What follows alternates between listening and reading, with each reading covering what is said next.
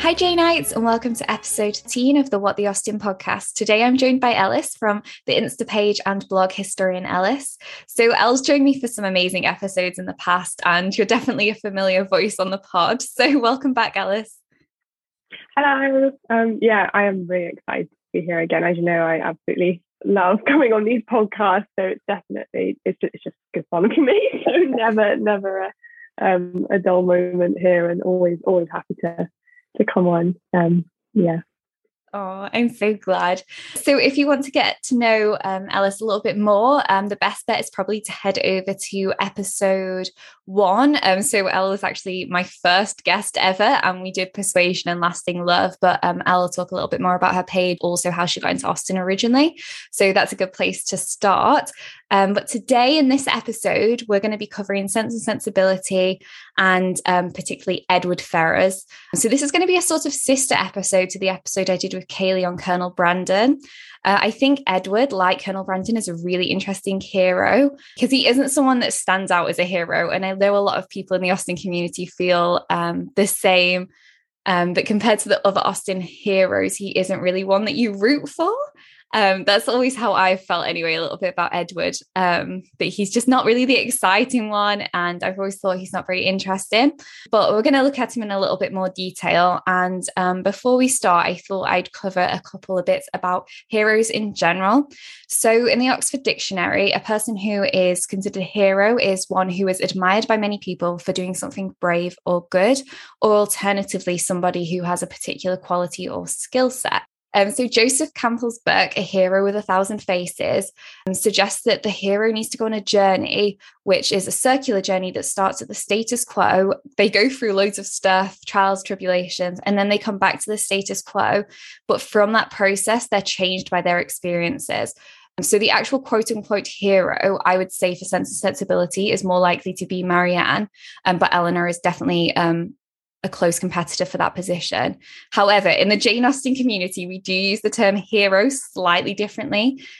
Instead, we use it to refer to the man that the heroine not only grows to love, but eventually marries.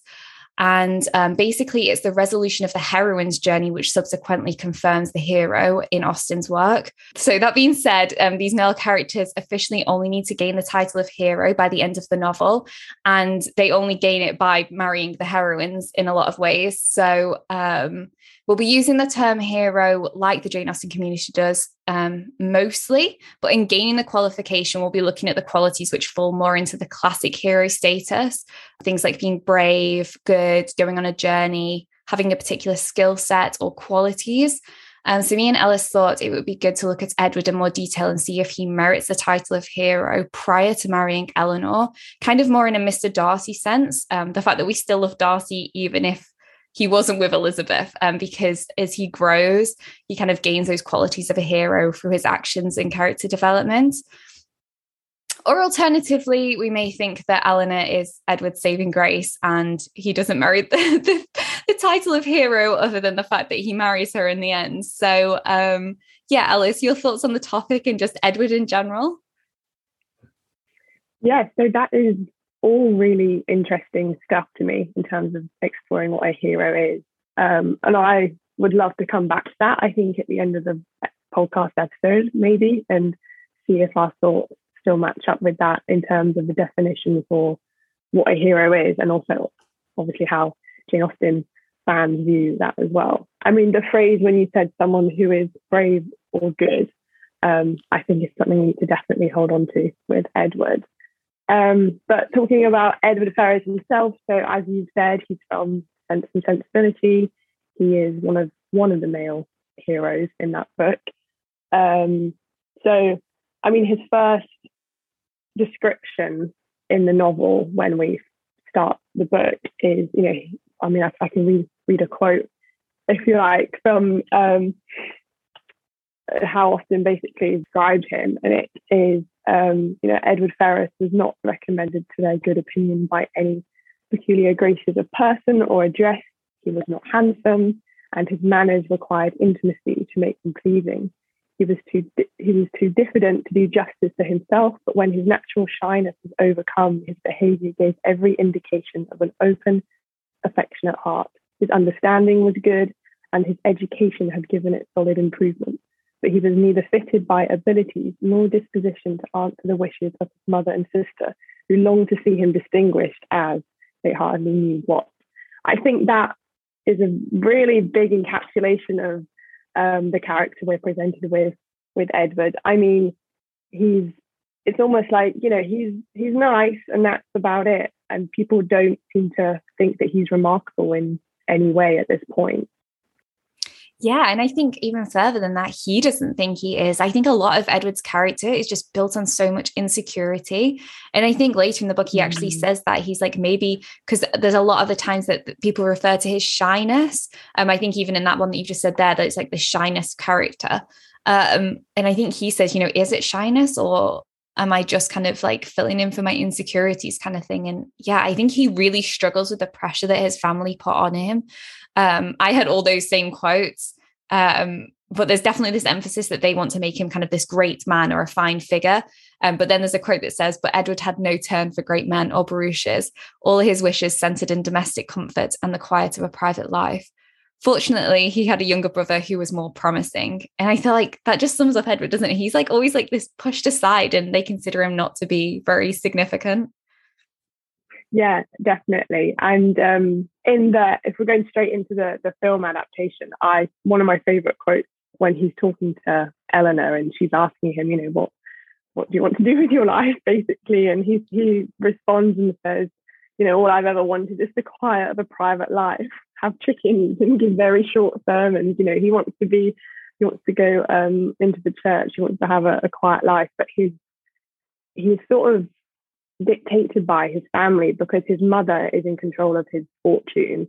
Like you say, his brother sort of has the opportunity to go and enjoy maybe more of life's pleasures than he does. And I think he sort of feels stuck with his duties and not being able to actually do what he wants to do with his life. I don't think his life maybe quite mapped out how he wanted it to, which I think is really interesting. And I also think that in terms of the impression we're given at the beginning of the book, I like this idea that I think Jane Austen is someone who comes back to that theme time and time again of first impressions of someone and perhaps not taking him exactly how we think he is at the moment. And there's a real big room here for understanding him further, understanding him better. And he's actually perhaps more a complex character than we give him credit for. Yeah, and I think what's really interesting with Edward is I think the narrative falls more on the side of Marianne's perception of Edward, especially at the start, that it's like she can accept, he's like he's really loving and affectionate, and would make a fantastic brother, but it's almost like he has no depth to him. But I think that Edward's like quite a unique hero in the sense that he is more sensitive. I feel like he has a lot more feminine qualities and he's a really considerate and kind person. And although he's not really like out there as like, slaying the dragon as such, he really cares for the Dashwoods. And I think he's just a bit more private than a lot of the other heroes.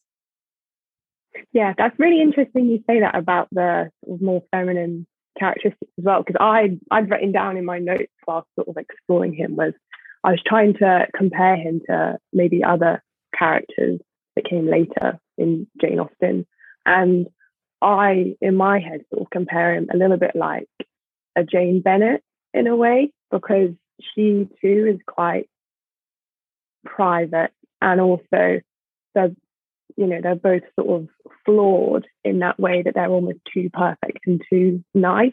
And I think people see that in them immediately. And then, just like Marianne, her over-passionate character leads her into trouble in a way, Edward, his character sort of leads him into a different kind of trouble and a different kind of journey that he learns to deal with. So I think, I see him as a bit of a male version of Jane Bennet. I think he's just shy. I love that comparison. No, absolutely. That's a really good one. And again, even though we like Jane, I don't think she ever does stand out in comparison to Elizabeth. And like you said, maybe that's just because there's the bolder characters against them, because I feel like Edward falls in the same trap as Colonel Brandon, that we get this like description of Edward. He's not handsome, he's not very tall, he's a bit dull. And then obviously later we get the description of Willoughby, who is handsome, he is tall, he's interesting, he's educated. Obviously Willoughby turns out to be the villain, but the thing is, when we first meet both of them, we don't know that. And so we compare the kind of first impressions, like you were saying. And I feel like once we meet Willoughby, it kind of dampens Edward's character more. We're like, oh, this guy's a bit more exciting. Thank goodness, kind of feeling. Yeah, you kind of forget about Edward, don't you? You're just sort of like, oh, we'll just forget about him for a bit because he's sort of out of the picture for a while. They've moved away and Willoughby comes on the scene. So yeah, if we start back at the beginning then, Edward is first introduced at the beginning of the book because he comes to Norland Park where the Dashwood sisters and their mother are, because their father had just died. They now have to find somewhere to live. So they're at the house, they're feeling pretty pushed out, aren't they? And Edward comes along, he's invited to stay. And actually him being there makes things a lot more comfortable, and his presence is actually welcome to the Dashwood sisters, to Marianne, Eleanor, Margaret and their mother. And pretty soon Eleanor sort of quietly forms an attachment, a sort of appreciation for Edward. And I think it's recognised by her sisters, by her mum, and it's a really sort of lovely attachment in a way that it's sort of done slowly. And I like the way it's portrayed in the film with Hugh Grant, because it just sort of shows this really lovely friendship building and everyone's quite aware of it. But then Fanny Dashwood gets all freaked out when she sees it going on. Yeah. Her little digs to like Mrs. Dashwood and stuff, and she's like, Edward is going to marry somebody wealthy, and like Mrs. Dashwood's like, oh, maybe he'll choose to marry for love instead, and she's like, no. Like, I think whoever plays her in that film is just spot on. But yeah, he comes, and it's really lovely in the film because he sort of befriends the youngest daughter as well. And I think it's the film tries to encapsulate all these good qualities that Edward has, which is that, he's open to people. He can be quite shy at first, but once he befriends people, he's really, really lovely, and he's, quite funny as well. Yeah, I think like the first description of him really pushes that it's like once you get to know Edward better, you see his qualities, the fact that he's, really affectionate and has a really good heart. But because he's shy, it's like you have to form more of an intimate connection with him to actually get to know him better. And I think why Edward's probably so sad for, like, especially like most of the book, is because I feel like his family don't know him at all. No, I feel like they're all completely opposite to him, and they don't take trouble to get to know him. It's like, this moment on the staircase in the film where Fanny's like being rude about them again and saying how, she doesn't even think Margaret exists because she hasn't seen her the whole time she's been there, because she's been hiding away. And he turns around and he says to her, he goes, my dear Fanny, they have just lost their father. Their lives may never be the same again. I love that quote in the film because it really encapsulates that idea of Edward, who actually, he's a deep thinker. He also recognises how other people are feeling. He's really aware of how other people are feeling. And I think that's a really wonderful quality. Yeah, 100%. And I think it's a quality that's really nicely balanced with Eleanor's personality as well, because I feel like she takes the time to like consider stuff. She's not like Marianne and just like blurts things out every so often. Like, she reflects on everything, and Edward's very similar to that. And I think what's nice, like you were saying in the film, is that you see those moments with them on their own, growing that friendship, and that they can kind of like talk to one another and understand one another, that they're not necessarily the most outspoken, but it doesn't mean that they don't notice or care.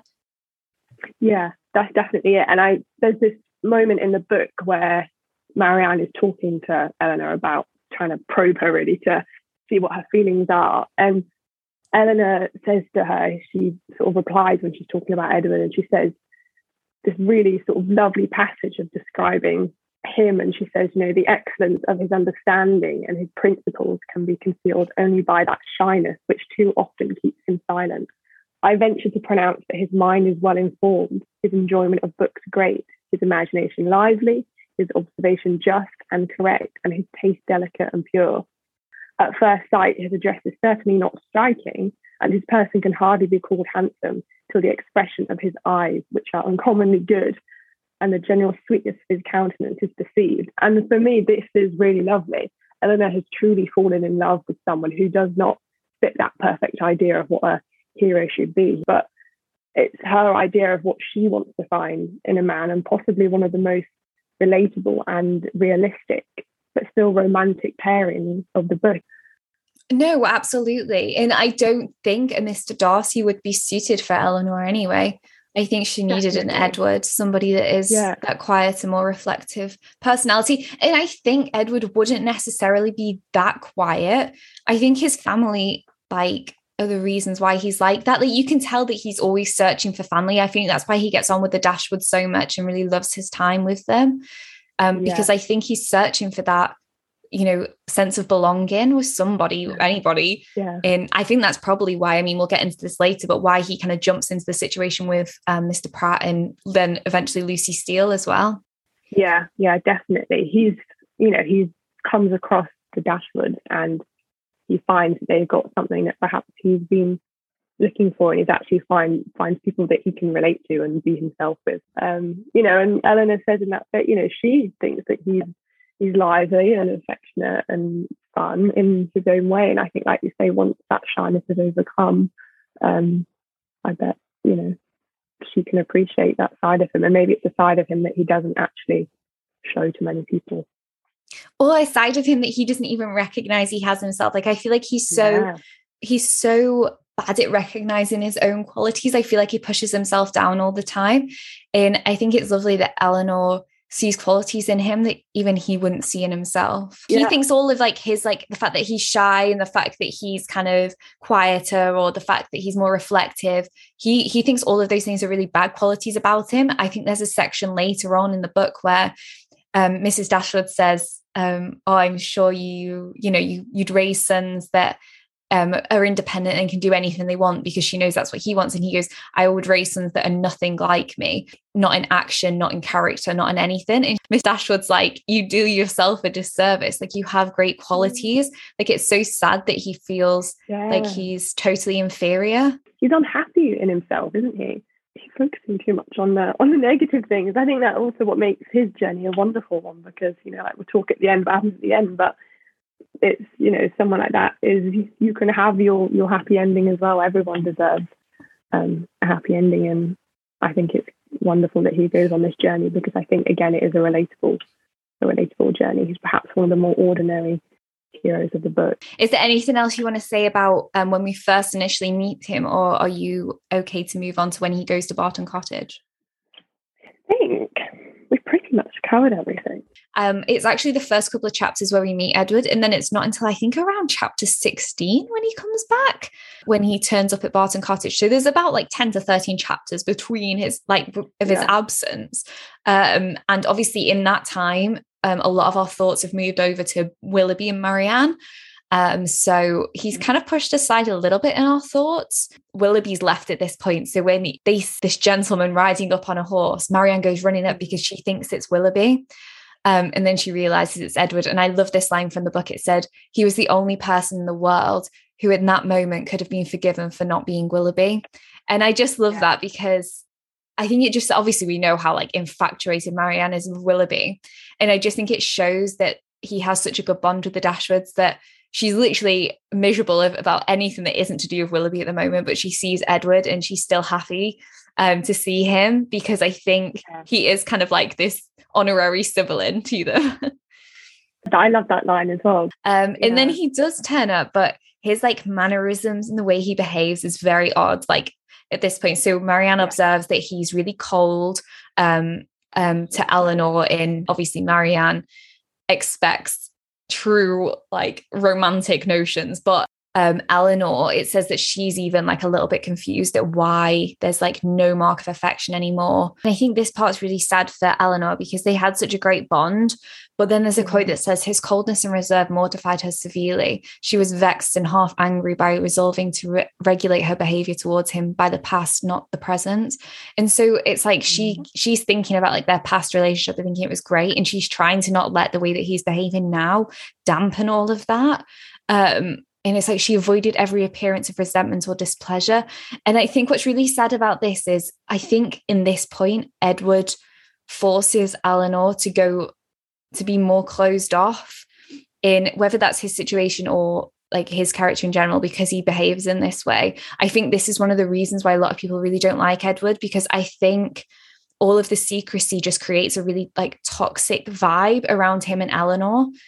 Because she's almost blaming herself. Like you said, she blames herself for acting too warm towards him, being too friendly maybe. And so she gets embarrassed, she gets cold. She thinks, why did I act like that when he clearly, that was clearly not what his intentions were. And now I just embarrassed myself because I looked like I was too forward. She's suddenly really conscious that she acted in a certain way and he's suddenly acting really differently. And so because it was quite a long time ago as well, maybe it feels like, it wasn't what she thought it was. And I think it's really sad then that she's made to feel like that. And that is, again, like you say, potentially something that people find frustrating with Edward, because he sort of inflicted a little bit of pain on Eleanor in that respect.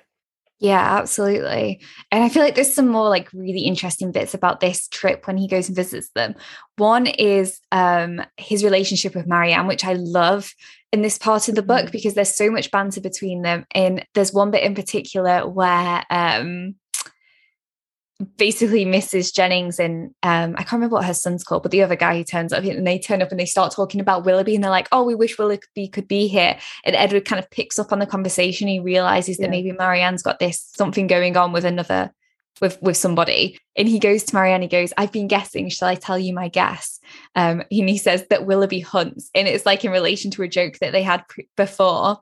And Marianne goes, oh, Edward, how can you? But the time will come, I hope, and I'm sure you will like him. And Edward says, I do not doubt it.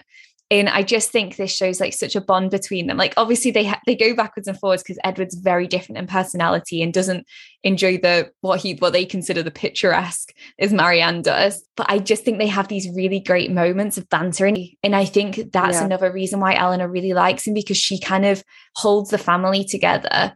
And I think the fact that he fits in so well means a lot to her. Yeah, definitely.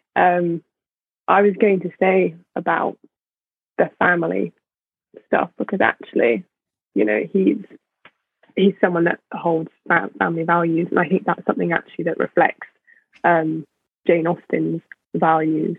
If you sort of look around at sort of heroes in the other books, and I also read somewhere that her favourite heroes were, it was Edmund Bertram, apparently, and Mr. Knightley with Jane Austen. I don't know whether this was in jest, because you never know with Jane, do you? But for me, that sort of brings up that thing of, what these men have in common is the loyalty to those around them and sort of the family values. If you think of Mr. Knightley, he's very involved in the family.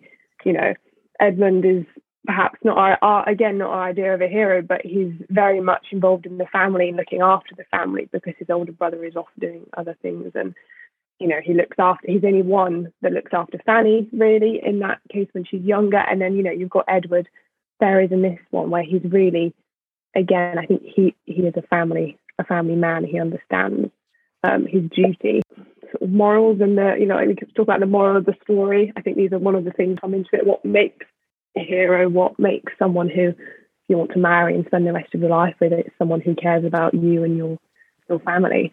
And there's a great line just before he leaves. It says his greatest happiness was in being with them. And again, even Darcy has like really strong family values. He holds his father's word. He looks after Georgiana. I think you're right. I think Austen really notices the importance in male characters that they need to have these family values. For her, this is a clear observation. We talk about Jane Austen as someone who she observed the life around her. She observed the people around her. Real loyalty, friendship and family are held very high. And that is why these are reflected in the male heroes, because actually that is what makes a good person. That's what makes someone who you want to spend the rest of your life with.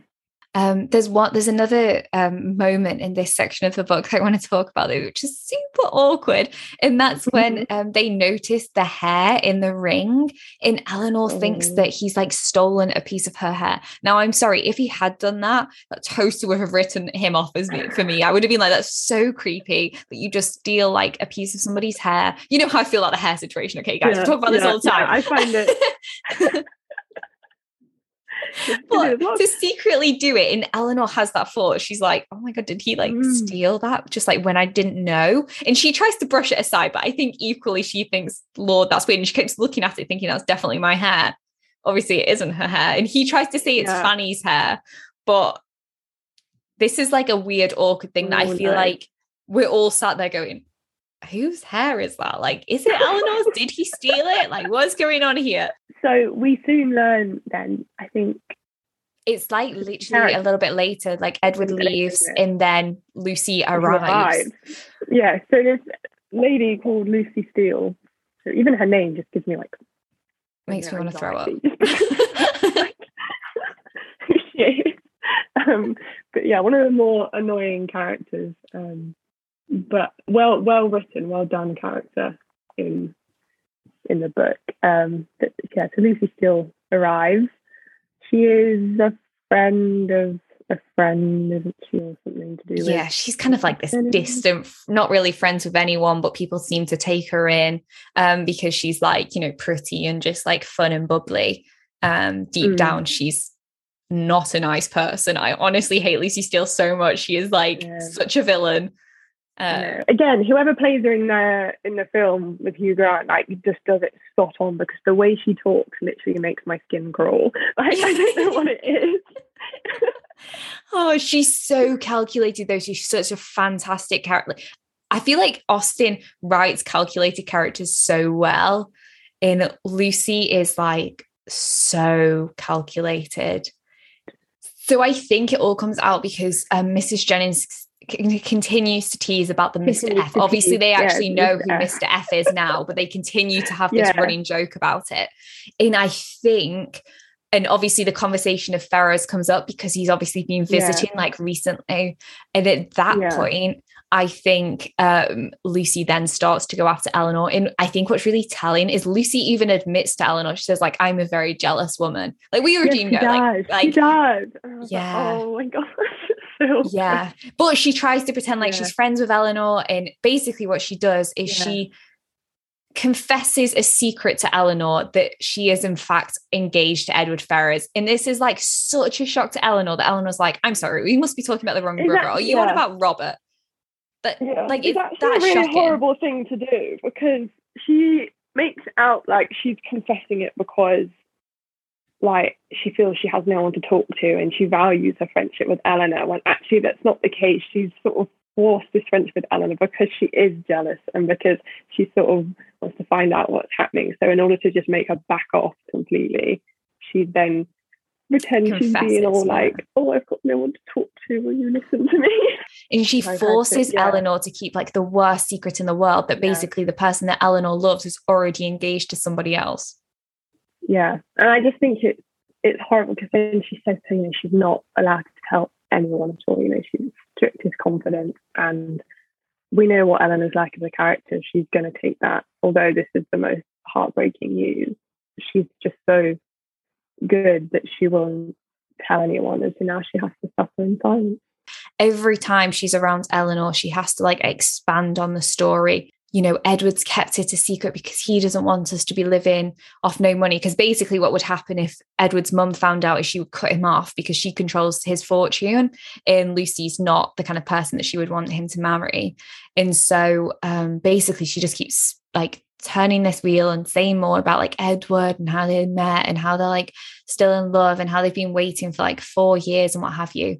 And what's awful is the more that Eleanor gets to know Lucy's personality, you can tell that it even goes beyond like being upset for herself. She actually starts being upset for Edward because she doesn't want him to end up as such an awful person. Yeah. She begins to realize what Lucy is like, and like you say, I think that upsets her as well. And she feels very much trapped in this friendship now because she has been trapped into it and Lucy's done that to her. So I think this is one of the reasons why people are very much kind of frustrated with Edward as a character, because maybe they get frustrated with the way that this has been handled and thinking that why didn't he reveal sooner that this is that this has happened? Is he a bit of a coward because he hasn't revealed or told anyone, the way he's just sort of let it play out and now it's affecting other people, not just. I know he goes into this saying that this is like a sense of honor, that he should stick with Lucy and like keep the engagement going. But for me, the more honorable thing to do would be to come clean. Like, even though I hate Lucy, I don't think it's honorable to put somebody in a loveless marriage just because you gave them your word. Do you know what I mean? I would rather somebody break off the engagement so that they could be with the person they actually love than marry me and it be a loveless marriage. Do you know what I mean? Yeah, I totally get that. And this is where I'm going to start turning the table slightly, because I support Edward in what he does based on a few things. Because, like I say, ultimately, as an audience now, looking at what he does, I think we'd be very much shocked that someone would do that if we heard about that, if one of our friends had done that. But on the other hand, putting sort of my historian hat on from that perspective, we have to sort of understand the context of the time and also what Jane Austen herself tried to tell us.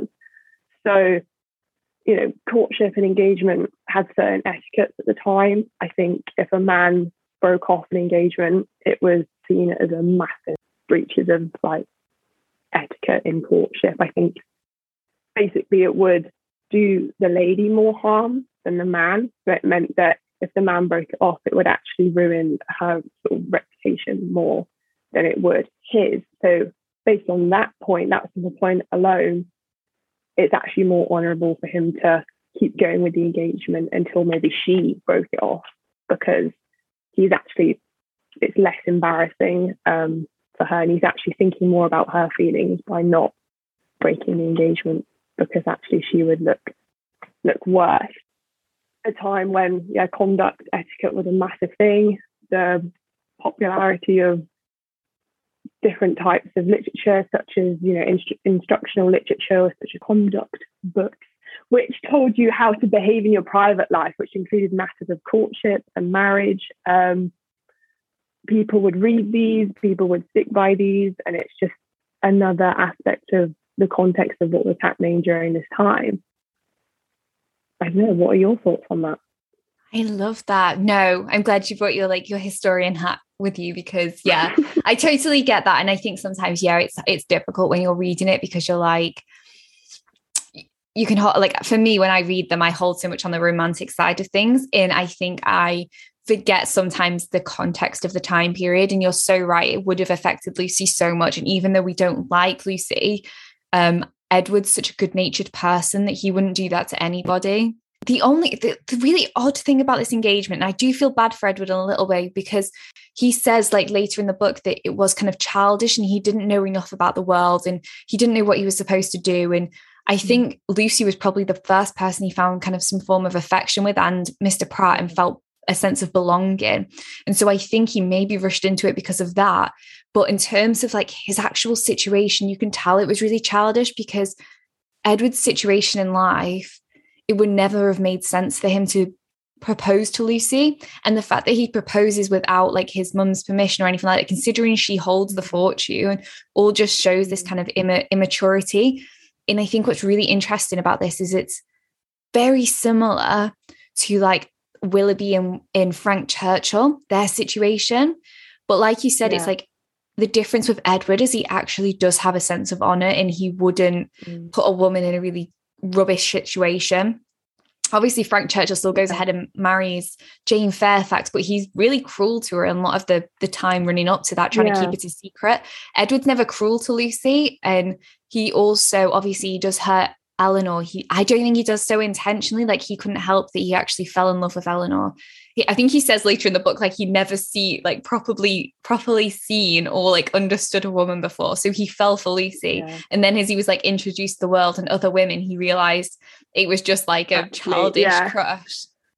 I really agree with that because, yeah, in terms of the different storyline with, Jane Fairfax and Frank Churchill, he's a lot more outgoing as well in who he is, and he strings sort of Emma along a little bit. He's very cruel to Jane, and I think Edward realizes sooner the situation he's in, and he's trying to make the best of it. I think he's almost resigned to his fate now, unless, like I say, she ends the engagement, and it's just made it a bit harder. He was probably sort of all right with it, and now I've met Eleanor, and now it's all thrown a spanner in the works. Obviously, is the fact that his family know nothing about this, and they've actually in many ways married him off to Miss Morton, who's like another pawn in the game. So considering Edward isn't like a fan favorite hero, he has a hell of a lot of women after him. So Miss Morton's also there, and she's got quite a big inheritance. She's really wealthy, and so that's who his family are expecting him to marry. He's already engaged to Lucy, but actually is in love with Eleanor. I mean, this is beyond a triangle; it's more like a friggin' square at this point. So we've got a load of people, a load of people in the game.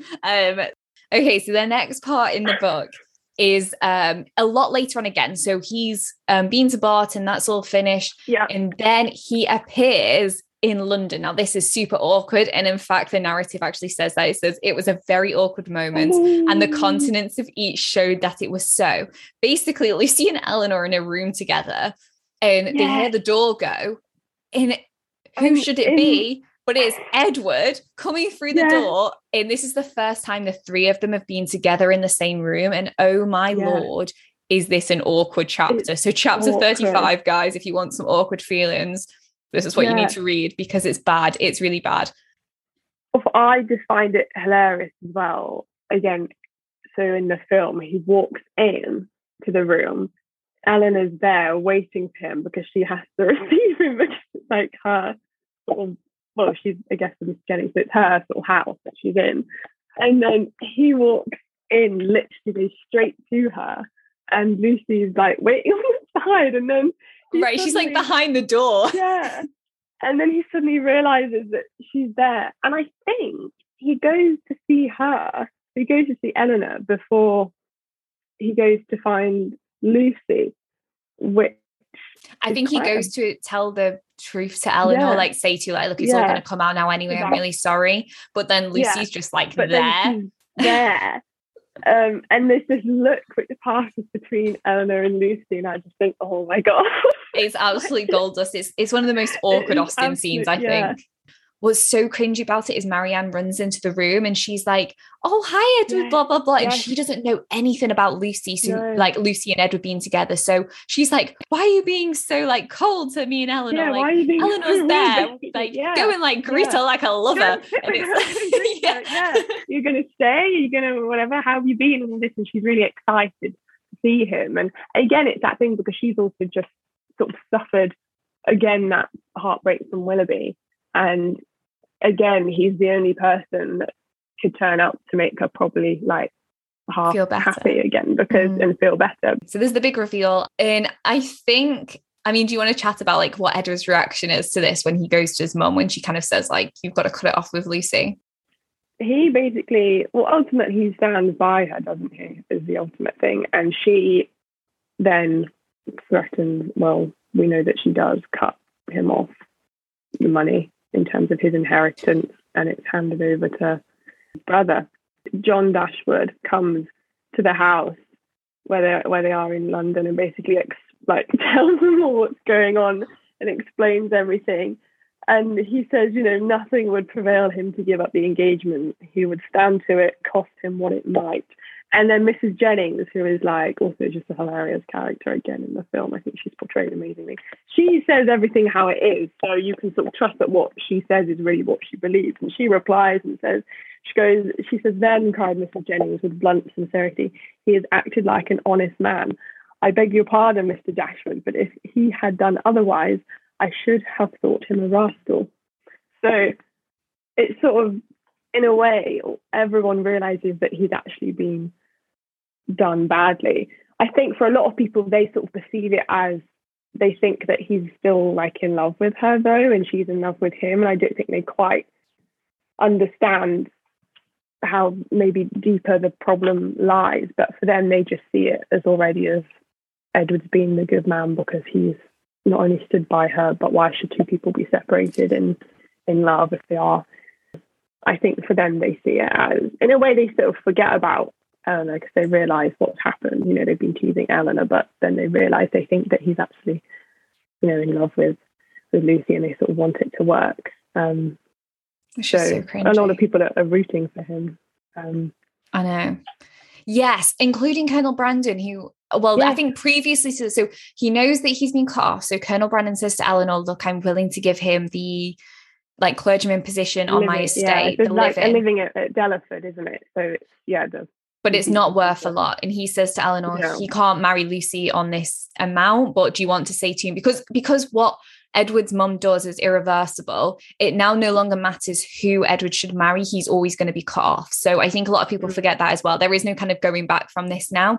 Edward's being cut off for life, that's it, it's done. And so Colonel Brandon kind of goes to him and says, look, I can give you a live-in, you can't marry Lucy on it though. And he still says no, doesn't he? He's like, no, well, obviously I need to stick with Lucy. But Lucy is not somebody who wants to live with, you know, tight purse strings. Yeah. So she wanted the money. She wanted the money all along, and that becomes very clear later. When Edward turns up and the Dashwoods start congratulating him, they're like, oh, how's Mrs. Ferrers? And Edward goes, oh, you know, my mum's fine. But it actually turns out it's because Lucy is not married to Edward. Lucy, in fact, is now gone and married his brother Robert, who is now the heir to the Ferrers' fortune. And because Robert doesn't have to ask permission from his mum, he was able to just marry Lucy. In terms of personality-wise, they are a much better fit. I think it's one of the greatest plot twists at the end, like, you know, the suspense of it as well. And when they're all there, like, oh, you know, how is she? Did you know, how was the wedding? All this stuff. And it takes several sort of lines later on in the conversation for everyone to suddenly realise what's happened. And then it just becomes too much for Eleanor, and she just literally runs out the room. And right. And going off what you said about the fact that at the time, it was like basically not impossible, but if you were a decent person, it was kind of impossible to break off an engagement as a man. Then this is like this whole time, makes it so much more poignant how hard it must be for Eleanor, because it's not even like there's any hope left. Like, she's just got to go with the paces now and know that she can't ever be with Edward. And I think that's why she breaks down so much when he says that Lucy's married Robert, because it's like such a tough like moment. I can't even imagine. Because again, she's had to resign herself to the fact that things can never be different, and she knows that it's the right thing to do, but obviously it's hard because she's the one that's suffering. And there's a quote in chapter 35, sort of when this is all coming out, and she said, you know, I'm very sure that conscience only kept Edward from Harley Street, and I really believe he has the most delicate conscience in the world, the most scrupulous in performing every engagement, however minute and however it may make, against his interest or pleasure. He is the most fearful of giving pain, of wounding expectation, and the most incapable of being selfish of anybody I ever saw. Which I think sums up this battle between the fact that he's almost like he's spinning plates, isn't he? He's maybe trying to just keep everyone happy. He's trying to keep his mum happy because the fortune is trying to keep Lucy happy, and he's, you know, and that's a massive commitment. And then he realizes that other people are now involved. So how is he now going to explain himself to Eleanor? How is he going to keep himself happy? You know, Marianne's there. She's become close to him in a sisterly way, like you said. And I think it's just too much for him. It's all too much for the guy, to be honest. And I think what's really sad is he always goes on about the fact that he's like, all I want is a simple life. Like, I think there's a really great quote that goes around. I, as well as everybody else, wish to be perfectly happy, but like everyone else, it must be in my own way. Greatness will not make me so. And I think that's so powerful, but also so sad. He always seems so far from his own happiness. And it's not like he's asking for a lot. He's not after like riches and like the most beautiful woman ever. He's not like after anything bizarre. He's literally just after a simple life and just wants independence. I think that's his main desire in life, is to be independent and make his own choices. And I think that's why it's so bitter that she should not only give Robert the fortune, but that she should also give him the independence that Edward's craved for so long. He wanted. Because Edward himself, he's trapped himself in the engagement with Lucy. But then even if he wasn't in that engagement, I feel like his mum would have forced him to marry Miss Norton because she doesn't care. Like, she doesn't care, to be honest, which brother he does marry, but she does marry. So either way, he just feels like he's almost like a pawn, isn't he? He's moved around and placed where people see fit to have him. He's going to be disinherited and he's now going to marry Lucy. And then we find out, in fact, Lucy marries Robert. It's just like such a wild couple of these chapters, considering he's missing for like half the book. He comes back and it's like full pace ahead, like everything happens. Those last few chapters, it's like, you know, every page is like another twist in the story. I know, it's great. Yeah, I mean, eventually it all kind of works out. Do you want to talk a little bit about like the proposal to Eleanor in the end, when he actually turns up and everything's cleared up about who's married who? It's a bit like Shakespeare, isn't it? I suppose this book in itself, the sort of actual marriage proposal bits at the end, it's kind of fallen a little bit flat. I think they're not perhaps the most. Austen says the funniest thing in this. She says, "Oh my God, this line kills me." Obviously, it says it was only to ask Eleanor to marry him. In quote, it says, "And considering he was not altogether inexperienced in such a question, it might be strange that he should feel uncomfortable in the present case, as he really did, as much in need of encouragement and fresh air." Like, it's so funny, so witty that she's like, he's not inexperienced in this. He's already asked somebody once. So it's surprising that he's nervous.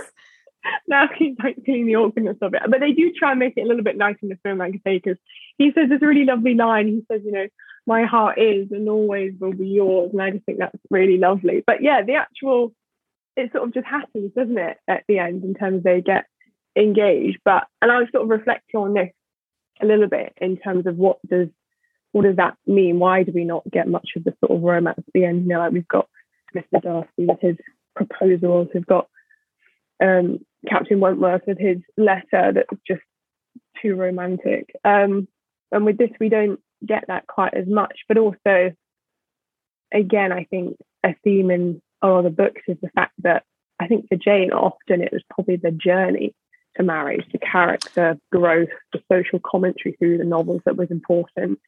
In most of her novels, like I guess a little bit in Mansfield Park as well, the sort of marriage is brushed off rather quickly. A lot of people aren't convinced with Colonel Brandon and Marianne's ending, whilst in Emma, her wedding is described as a wedding just like other weddings. So instead, the book sort of focuses on the character journeys. You know, in the titles, it's the battles between characteristics. You know, you've got pride, prejudice, sensibility, persuasion. Jane is a people observer. That's what she does. That's what she likes to write about seriously and in jest as well. And I think for her, exploring what sense and what sensibility is in this case is more important. Yeah, there is a couple of really nice lines. Like it says, a woman whom he long ceased to love. And I think a lot of his proposal to Eleanor is basically justifying the fact that he was with Lucy. Like he said, it says his heart was now open to Eleanor, all its weaknesses, all its errors confessed, and his first boyish attachment to Lucy treated with all the philosophic dignity of 24. So I think it's more about him kind of wrapping up the things that we've disliked about him and saying, he's not actually a bad guy.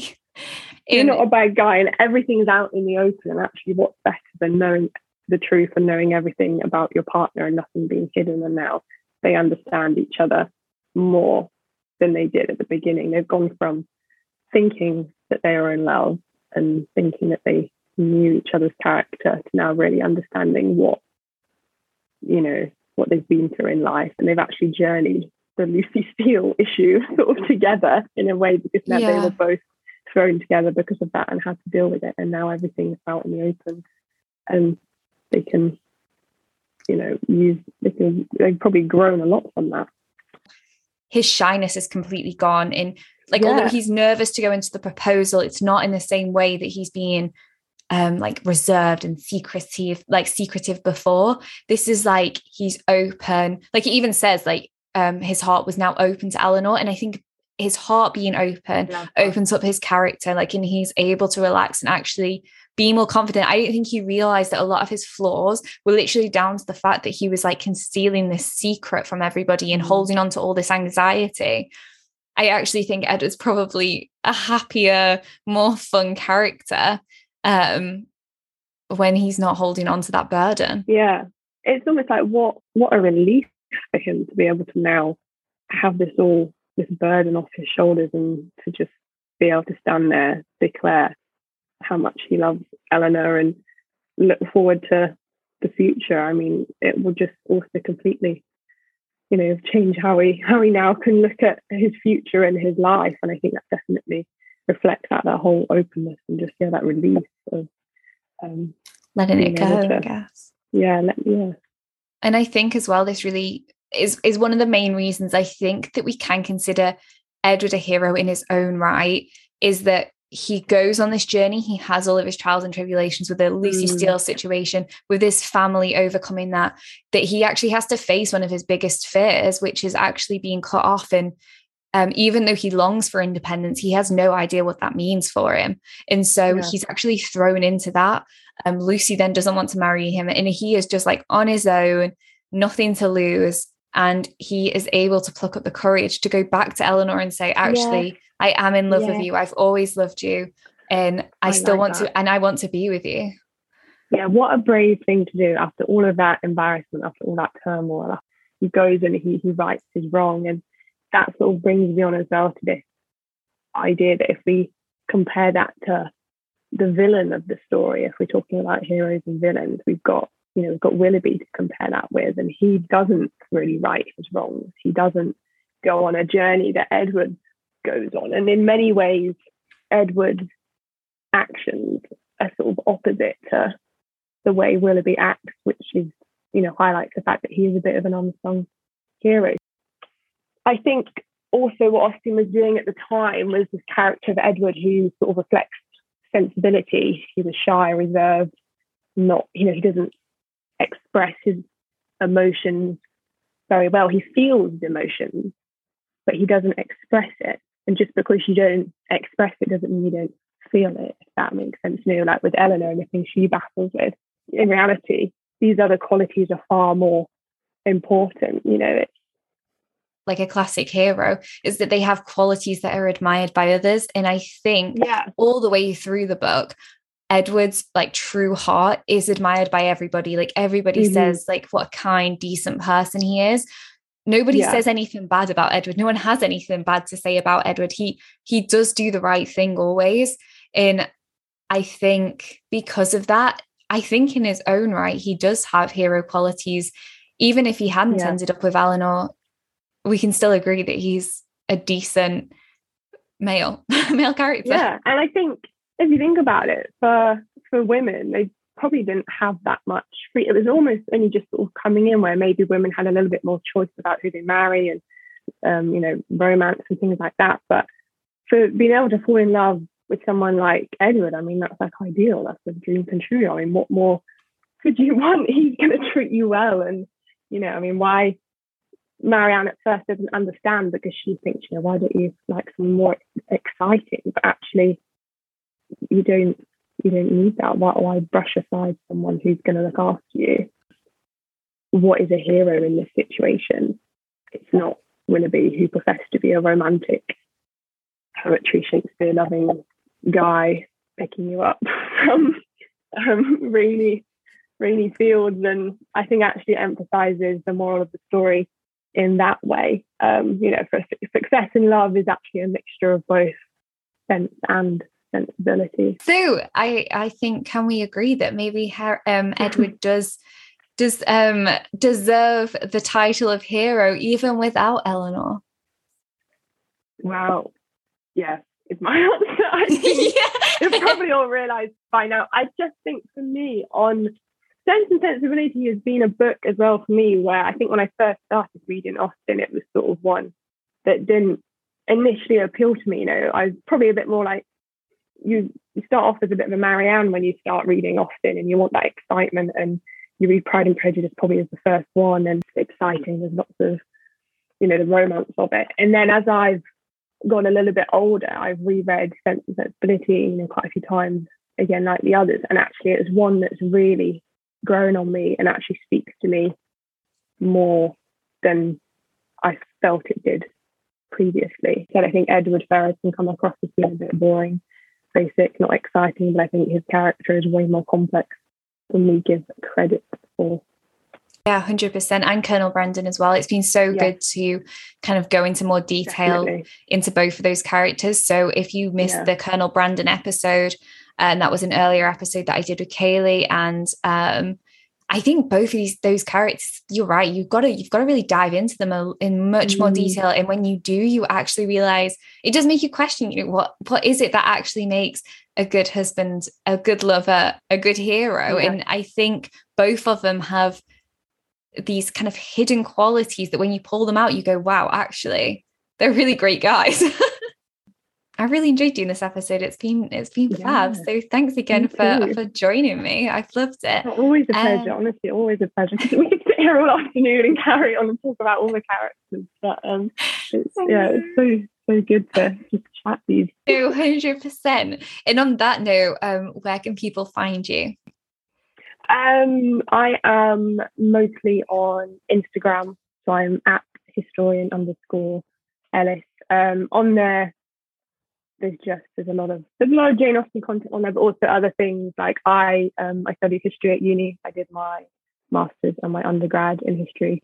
So on there, I like to sort of think of it now as a space where it's all just a little bit of me, my love of history, my love of Austen, my love of books. So if you like any of those things, it'd be really lovely to have you over there and come say hello. I love it. It's so great. I totally recommend following Ellis over there. I love your content. So that's great. And that's everything from us. And we'll see you in the next episode.